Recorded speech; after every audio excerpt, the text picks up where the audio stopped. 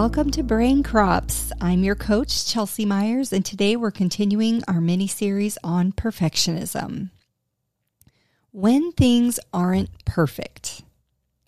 In our last episode, we talked about some aspects of perfectionism.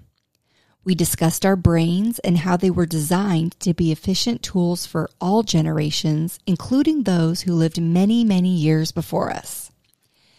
In those earlier times, the brain was charged with much more involved survival tasks than the ones we use it for in our modern society.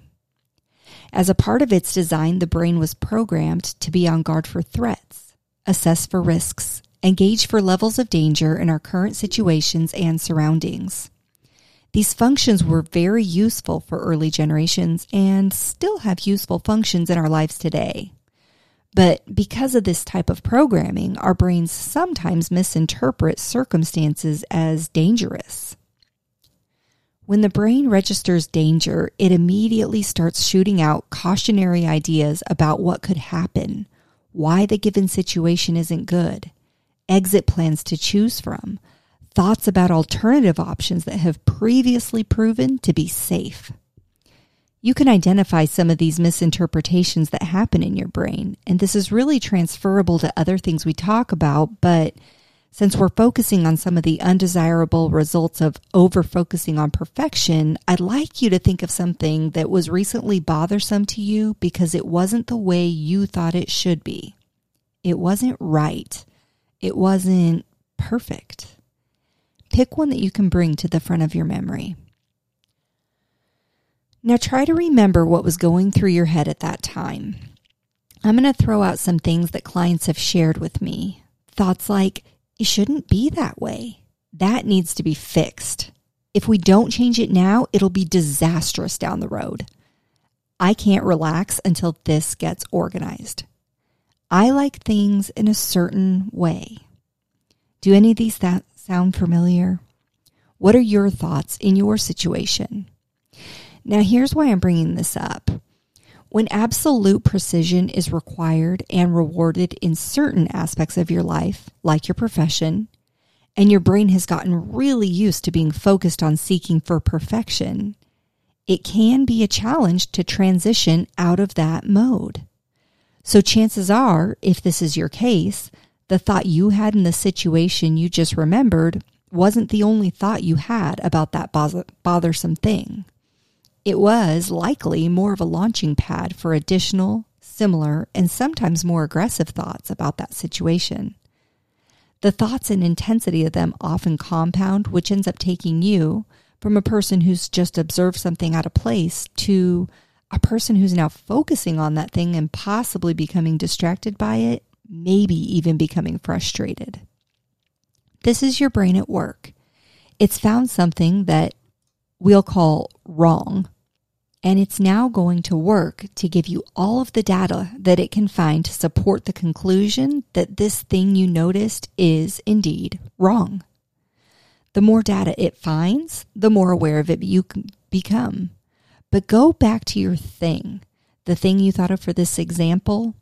Were you actually in a life and death situation? Was the thing so wrong that it was threatening your safety? Was this level of analysis actually needed? Maybe for the random situation you thought of it was, but in general, are these things that seem to lack the precision you'd prefer threatening your ability to live? And if not, consider how much headspace you want to give them. And the thing is, there are what I'll call imperfect things all around us, depending on whose lenses you're looking through, but you choose the experience. And the thing is, there are what I'll call imperfect things all around us, depending on whose lenses you're looking through, but how you choose to experience them is totally up to you. It always has been. So how do you do that? Here's the beauty. In our powerful brains that sometimes overestimate the level of real danger that we're in, we have access to the prefrontal cortex.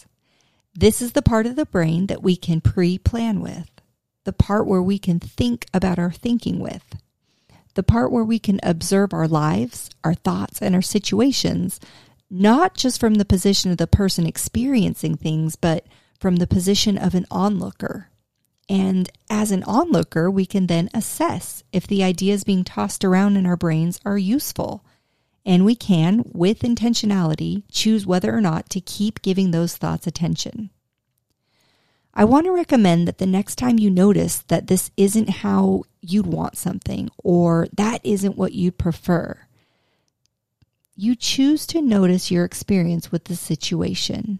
Notice your thoughts. Notice the time you spend thinking about it. Notice if you have any emotional response, and then choose. Choose whether or not you want to continue focusing on the thing that isn't the way you want it. Choose whether it is worth investigating what part of it you can change or control. Or choose to just let it be. The last one will be the trickiest because that's when your brain is going to automatically start its work of proving why perfect is better, it's used to perfect, it likes perfect, but you can handle your brain. In fact, it wouldn't hurt to say, either out loud or just think the words, okay, I hear you, brain. It isn't perfect, but that doesn't mean it has or will go wrong. You might even take a step further as the director of your brain and tell it, brain, I'd like you to focus on, and tell your brain whatever you want it to think about instead. If you do this, something miraculous will happen. Just as efficiently as it seems to work against your inner peace sometimes, your brain will efficiently go to work to focus on the new thing you've directed it to, if you allow it, if you require it. So, what is your focus going to be? Where do you see striving for perfection to be useful? And where would you find more joy to decide to just let something be imperfect? That's all for today. Join me next time where we will continue talking about perfectionism. I appreciate you joining me for today's episode. Be sure to rate, review, and subscribe to the show, and visit dentallife.coach for access to additional coaching tools, as well as more episodes to help you create the dental life you truly desire.